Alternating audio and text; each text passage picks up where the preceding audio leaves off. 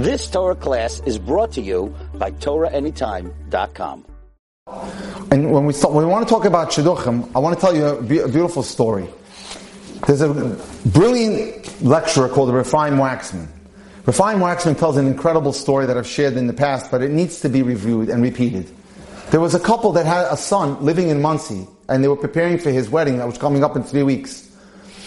Right?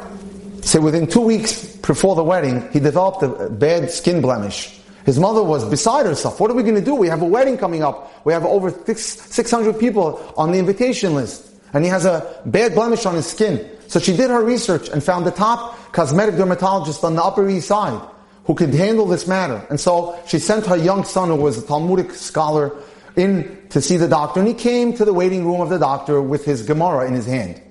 And he's sitting there. And there were people in the waiting room, crowded room, very prominent physician, when suddenly a pop star walks in that everyone admired, pink and red hair, all dyed up, and everyone is admiring. Did you see who came into the room? Did you see who came in? And suddenly someone nudges this young Ben Torah, this young Torah scholar, and he says, did you see a famous pop star came in? And he had no idea who she was.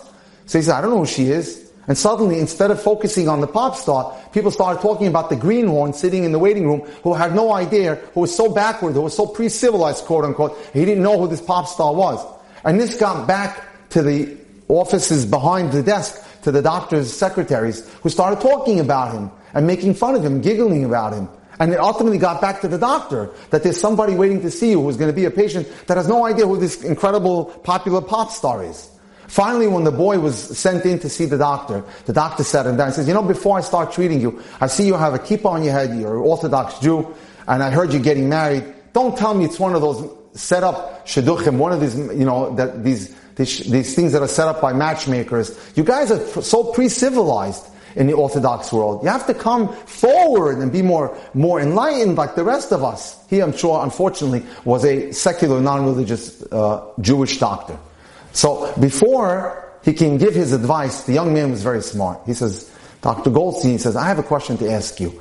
Before you give me any advice about how to live happily, let me ask you, how many times were you married? And the doctor sheepishly answered, 5 times.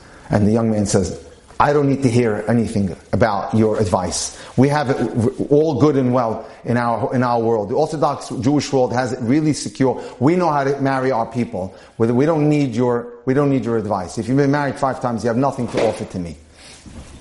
You've just experienced another Torah class brought to you by TorahAnytime.com.